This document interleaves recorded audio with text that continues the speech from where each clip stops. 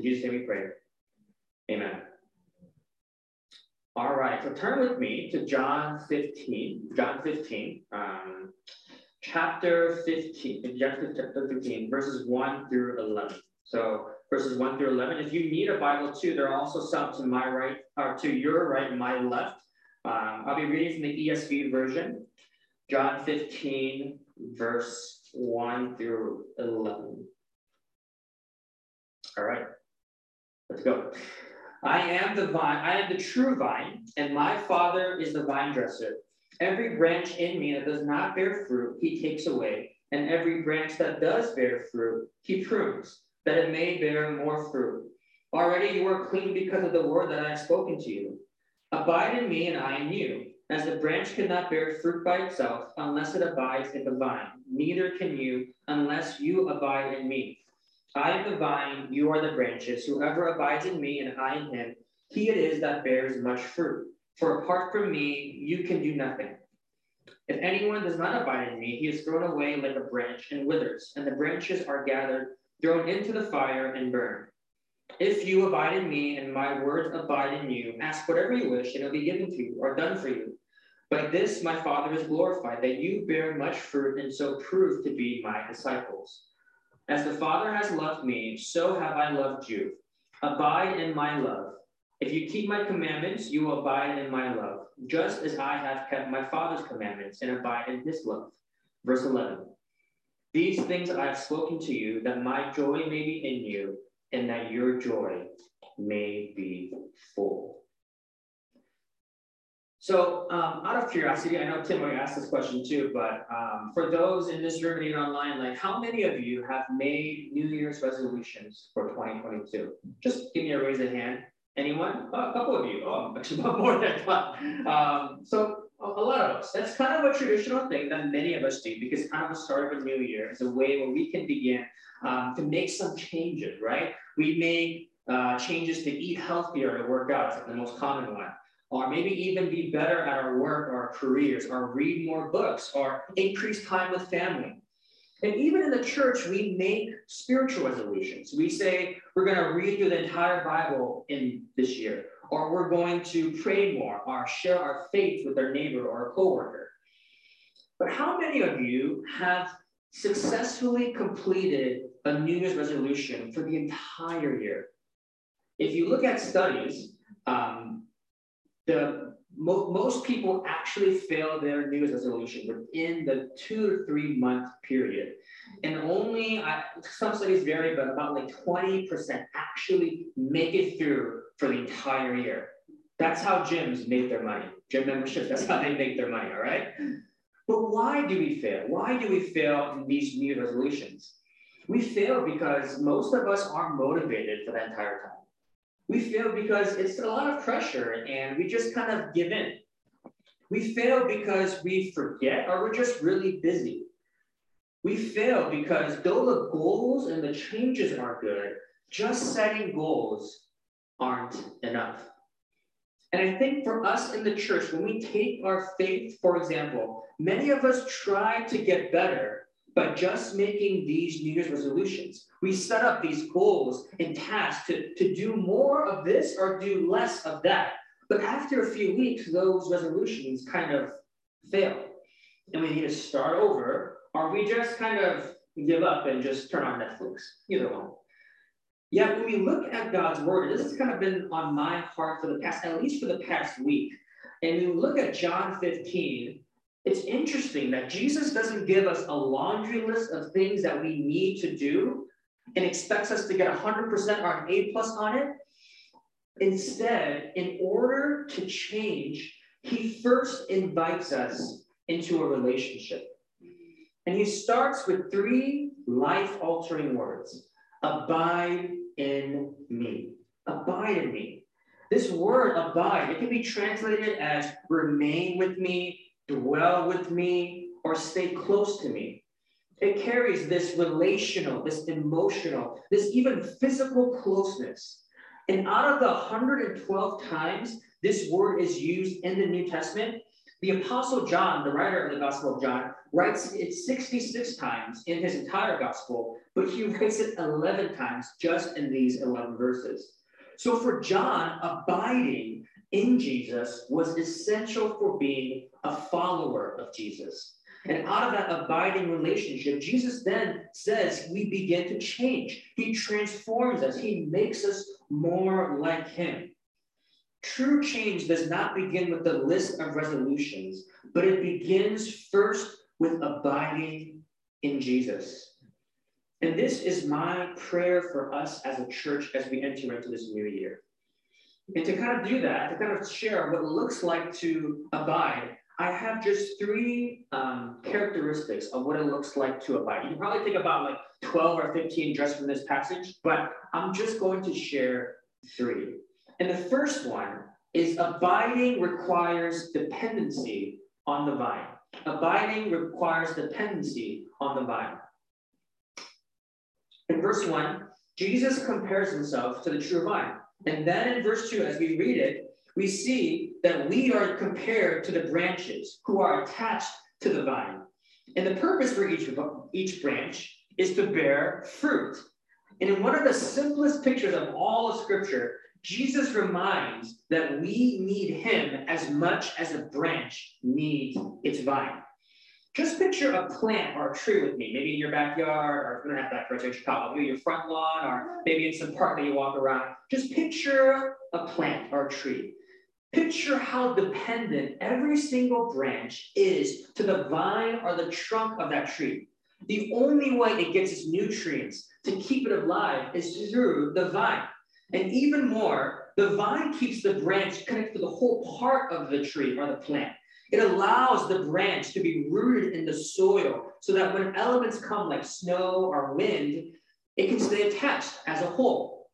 Because as Jesus says in verse 4 and 5, that apart from staying attached to the vine, we, the branches, can do nothing. We won't bear fruit. We won't even survive. But as Jesus says, we will be only good for what broken branches or twigs are usually good for, which is starting a fire. Now, what's this fruit that Jesus is talking about here? This fruit is simply Christ-likeness. It's becoming more like Christ. It can also be summed up when we see in Galatians 5, it can be what we call the fruit of the Spirit, which is love, joy, peace, patience, kindness, goodness, faithfulness, gentleness, and self-control. So as we depend on Jesus, who is the source of love, joy, peace, patience, and kindness, and we go on, we begin to draw those nutrients, those characteristics from him. The more and more we cling to him, those life-giving, life-changing blessings are then given to us so that we could be like him. We start to become more loving and kinder to others. We start to have more peace and faith in our hearts amidst difficult times. We start to become more patient and excellent in our work and relationships. We start to have more self-control when the sins of lust or anger or pride begin to try to take over.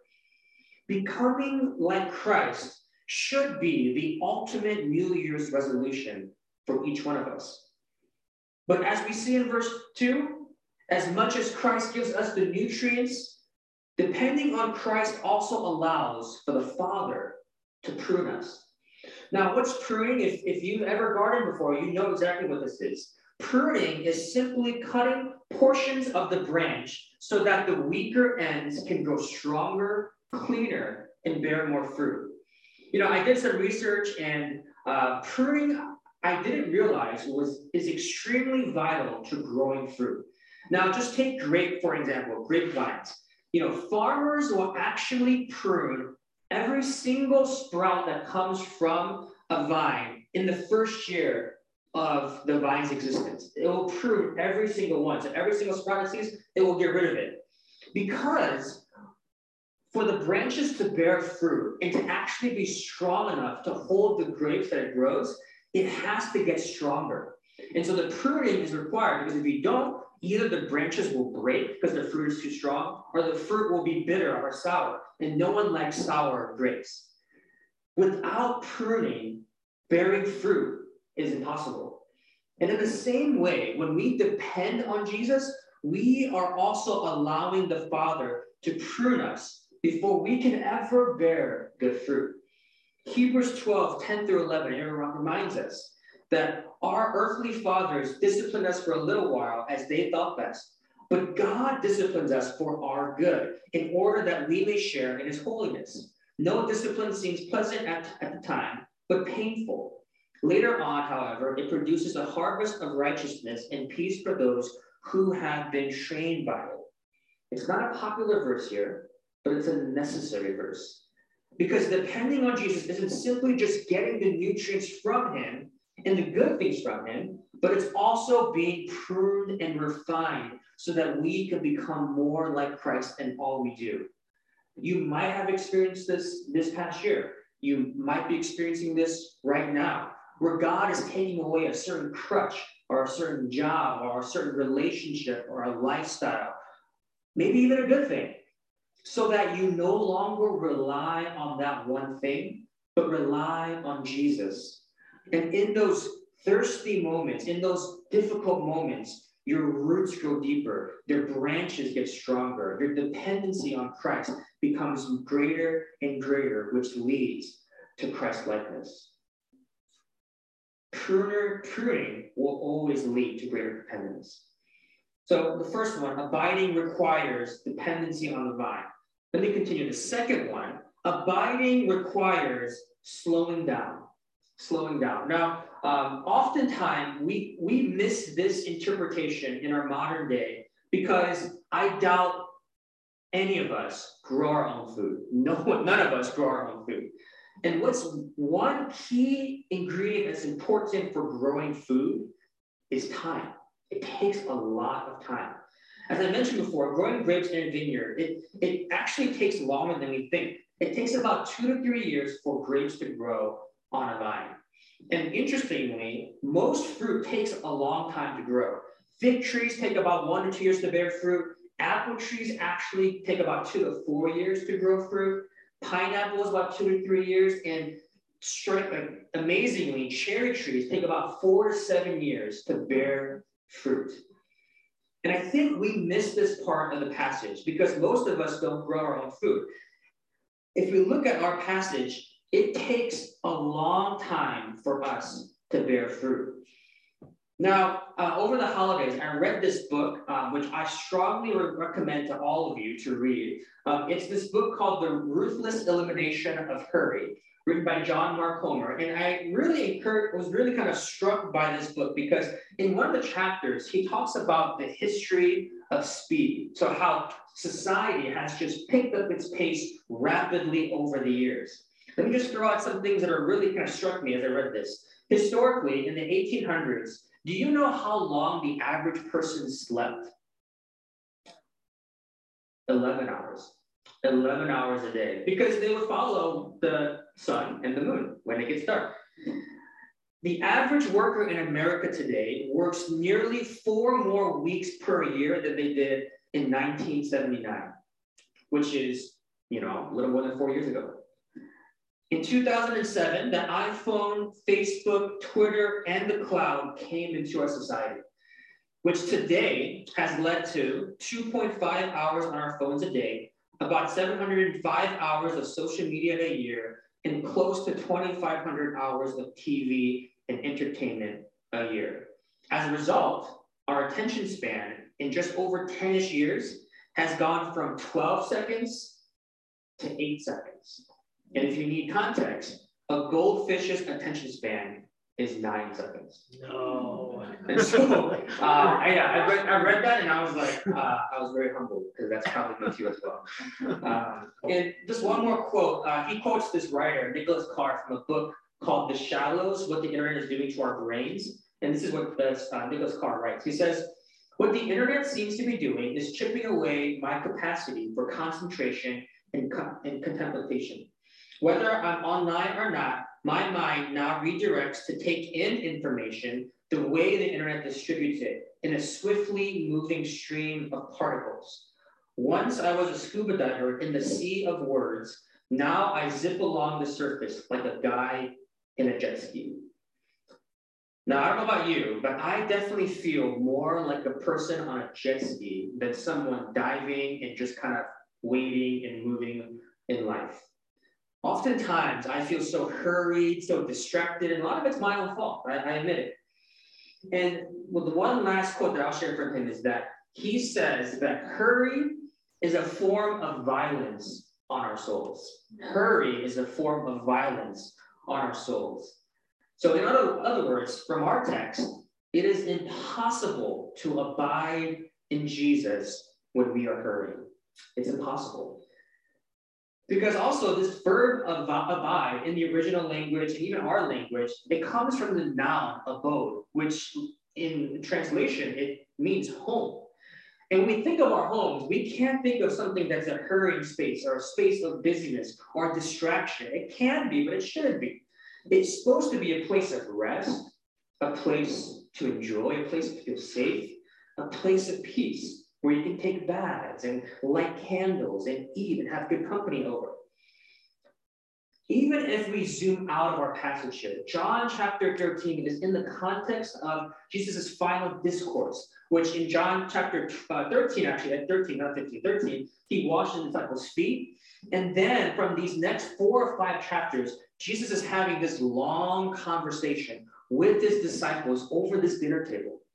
It's this long time. So when he says, abide in me, we picture the disciples sitting, listening, spending the entire night with Jesus. They aren't checking ESPN or capturing an Insta story here. They're not watching TV or listening to music, but they're just sitting for a long time. Because if we try to hurry our relationship with Jesus, we will be too distracted to slow down, to hear God, and notice what he's doing in us or around us. Mary Oliver, an American poet, once said that attention is the beginning of devotion. Attention is the beginning of devotion.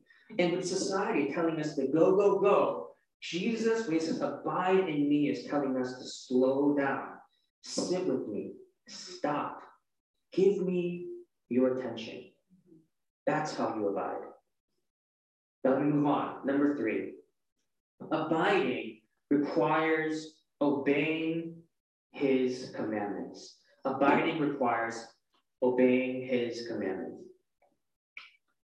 Now, Jesus says in verse 9, if you go to chapter 15, verse 9, he says, abide in my love. And in verse 10, he shares how we are to abide in his love. He says, if you keep my commandments, you will abide in my love, just as I have kept my Father's commandments and abide in his love. And notice the ordering of this. It's not that he says, just obey me, but what he says first is abide in my love. You know, take the person that you love the most in your life. It could be a spouse, child, a friend, family member. What would you do for the person you love the most? You would get out of bed at 2 a.m. to buy them Gatorade or medicine when they're sick? Probably yes. You would probably watch hours of Mickey Mouse if they wanted to because you love them? Probably yes. You would travel across the country to be with them when they receive bad news or when they're sick? Probably. Basically, anything we would do for those that we love dearly. But you don't do those things because you want to earn their love. You do those things because of how much you love them. It's a response of your love for them. And abiding, it can't be a passive relationship. Abiding can't be where we're just only receiving the good things from God. Abiding also requires us to be active in our response of love towards him. We should be listening to what he wants or what he needs and how we can love him better. So out of our love for Christ, our response is following his commandments. It's what he desires. Abiding in Jesus is also apprenticing under him. It's following him. It's copying the way he lives, because his ways, as we see throughout scripture, is the fruit that he wants to see in our lives. And now I'm not saying that we are to follow his commandments perfectly. What I am saying is that when we say we love Jesus, and if we aren't able to obey his commandments, and we just don't want to, then simply put, we probably don't love him. It gets in that, if you think about marriages or about parenting or about friendship, it's the same way. If we don't actually respond in loving that person that we love, then are we actually in a loving relationship? Probably not. Abiding requires for us to follow and to obey Jesus because we love him. Now, I kind of went through these three really quickly. They can go a lot more deep, but the reason why I just wanted to kind of go over those three areas of abiding, which was abiding requires us to depend on Jesus. Abiding requires us to slow down with Jesus. Abiding requires us to obey Jesus' commandments. And so I mentioned those three, and I'm saying, Noah, that's great. Amen. I believe that that's what the text says, and I believe that that's what we should be doing. But then, Noah, why is abiding so hard? Why is it so difficult for us as people? Great question. I think it's a great question. The answer, I think, to that question, one of the root issues is, yes, sin is in our hearts, but I believe it's this lie that we can do everything on our own. It's this lie that we think that we are self-sufficient, we are capable, we can pull ourselves up with the bootstraps, and we can just take on life on our own. If we go back to the beginning of Scripture, on Genesis 1, 2, and 3, what we see is Adam and Eve, our greatest grandfather and grandmother, live in perfect harmony with God. If they had a perfect abiding relationship, that was them. No sin existed. God gave them everything. He gave them food, purpose, and his very presence.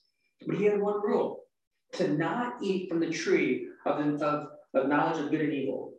But one day, there was a lie implanted in them by Satan that if they took the fruit, it would not only taste good, but because in that fruit, they could possibly be like God. In other words, they wouldn't need God. And with that one bite, they were kicked out of that abiding relationship with God where they had to fend for themselves. And as a result, everything changed. Work produced thistles and thorns. Bearing children became burdensome. Relationships turned sour. Murder and death soon came. And they were no longer benefiting from this abiding relationship with God, their maker. And this I can do it on my own attitude came into the world. And it continues to go on. And I even see it in my kids. Already in my youngest kid, Josiah, who's 20 months old, 21 months old, his favorite words to me are no. No, no. That's his favorite word. And he says it, the first time he says it is when we are getting out the door. We have our kids go to daycare and we're taking them down about 11 kind of stairs to get down and get to the car. And every single time, without fault, he holds on to the rail, and I put my hand out like a good father and say, hey, come down, like, let me make sure you don't fall on your face. And he, every time, no, no, no. And he wants to get down himself. It takes him much longer. He's fallen once or twice, but he, without fault, wants to do it on his own. And I think for many of us in our lives, we try to do the same thing with God. We take on our life's hardships on our own. We try to figure them out on our own. We take our careers, our dreams on our own. We even take the desire to be a better person or a better Christian on our own. And we're swatting the hand of God and saying, no, I can do it on my own.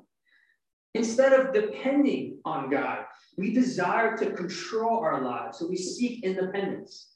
Instead of slowing down with Jesus, we desire to accomplish, attain, and accumulate and measure our success alongside the world. So we hurry, we go faster, we try to do more and more.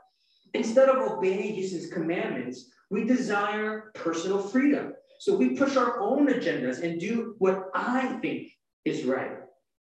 Yet how successful can that really be? Has that gone well for your work or your relationships or even your faith if you try to do it on your own? Probably not well. Especially over the past 2 years, I can't imagine I can do it mentality would go in this world. I think honestly our society is still trying to say we can do it on our own, and it's really not working. That's why Jesus says in verse 5, I am the vine, you are the branches. Whoever abides in me and I in him, he it is that bears much fruit. From apart from me, you can do nothing. For some of us, this is disheartening. I understand, because it means that you have to be weak and needy. And no one likes being needy. But do you know what's amazing about the gospel message? Is that weak, broken, and needy people is who the gospel is for. That left to ourselves, we can't save ourselves from brokenness and sin in us. By ourselves, we'll fail at every one of life's goals. No New Year's resolution will be successful. We'll fail at our jobs, we'll fail as spouses or parents, we'll fail in resting and being healthy, and especially in following Jesus. But the only reason that Jesus can say, abide in me, is because he is the only one who can say, I have done it all, and I have done it perfectly for each one of you. I came down from heaven's heights because the world was broken, violent, and chaotic.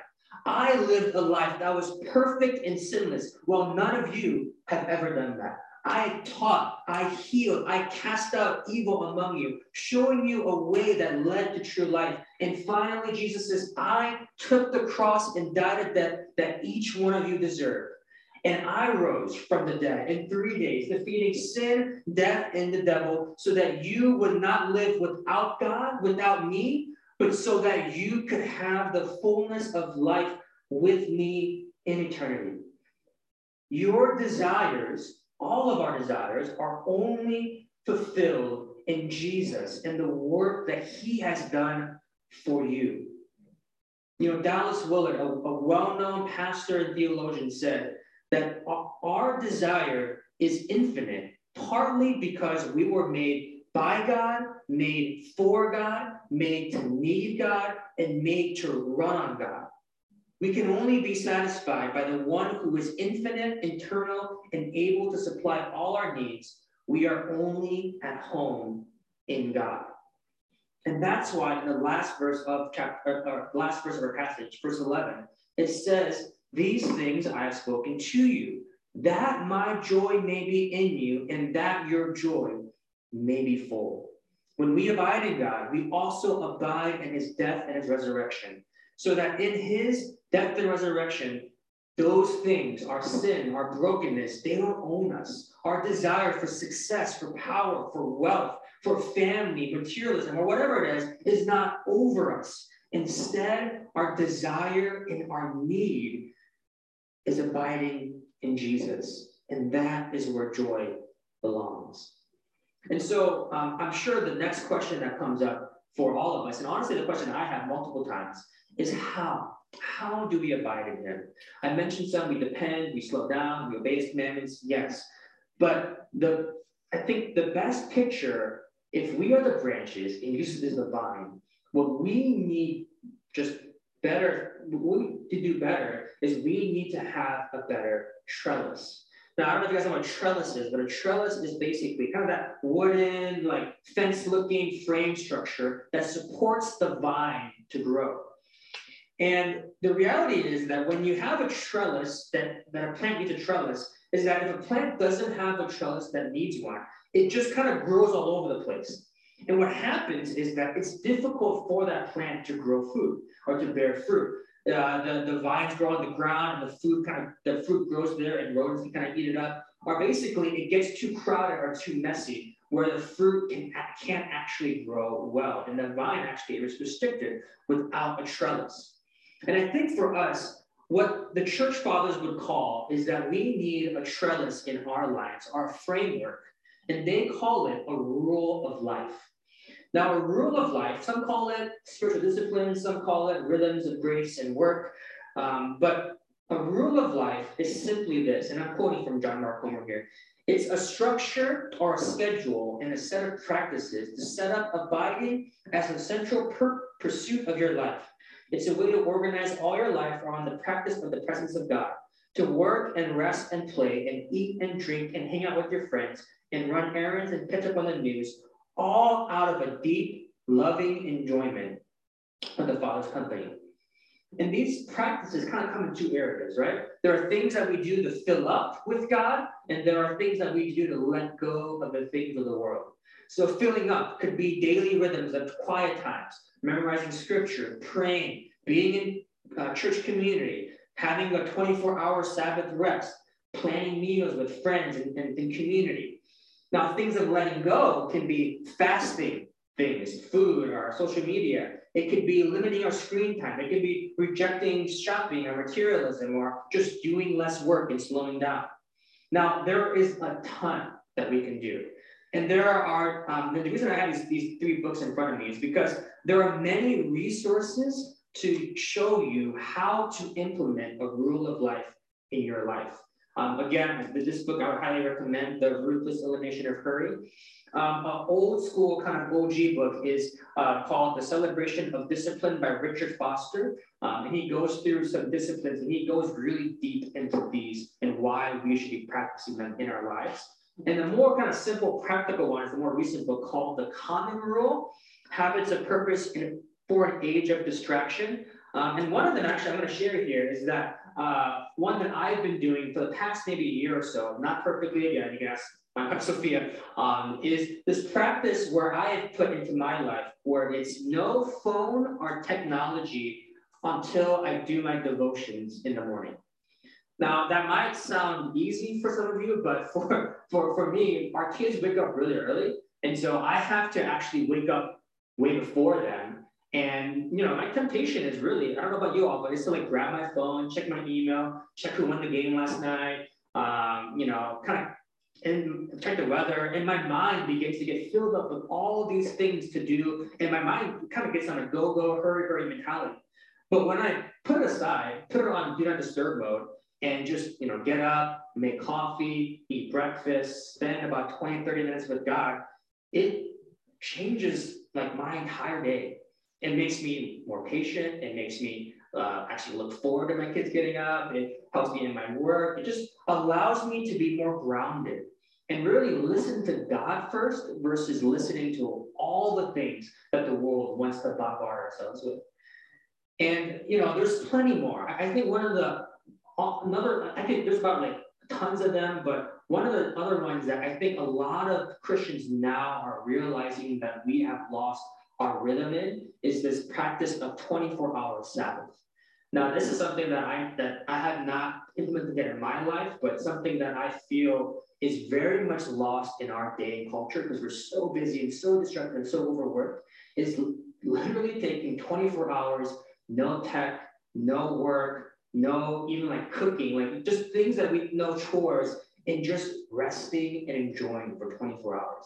It is really, really hard. But again, things that allow us to slow down, to depend on Christ, to obey.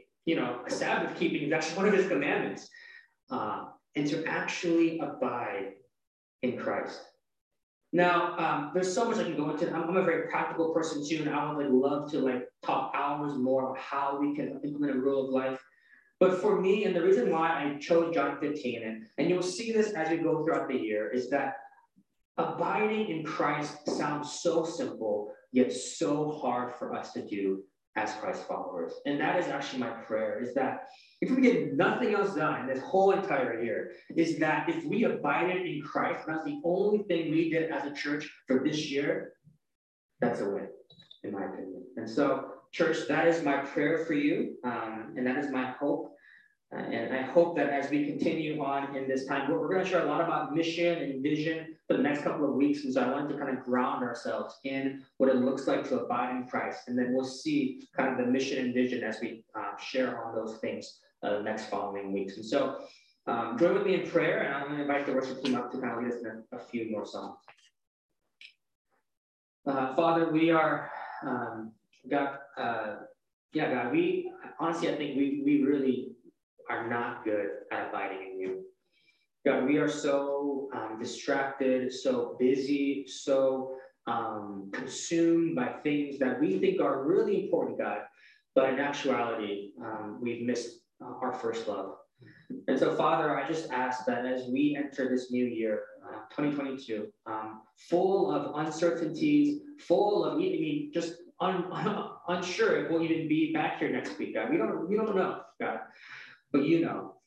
But I pray that in this season, in this year, God, that you would make us a church that abides more in you, that's rooted more in your love, that slows down, that depends on you more than we did last year, and that seeks to obey your word and your commandments in our lives, God, because we are so, so lost without you. Abide, help us to abide, Lord, because we know that we can't do it without you. And so, Father, continue to be with us, continue to strengthen us, and as we go and kind of really start this new year tomorrow, God, God, may you just be near to us each and every one of our lives. We thank you. In Jesus' name we pray.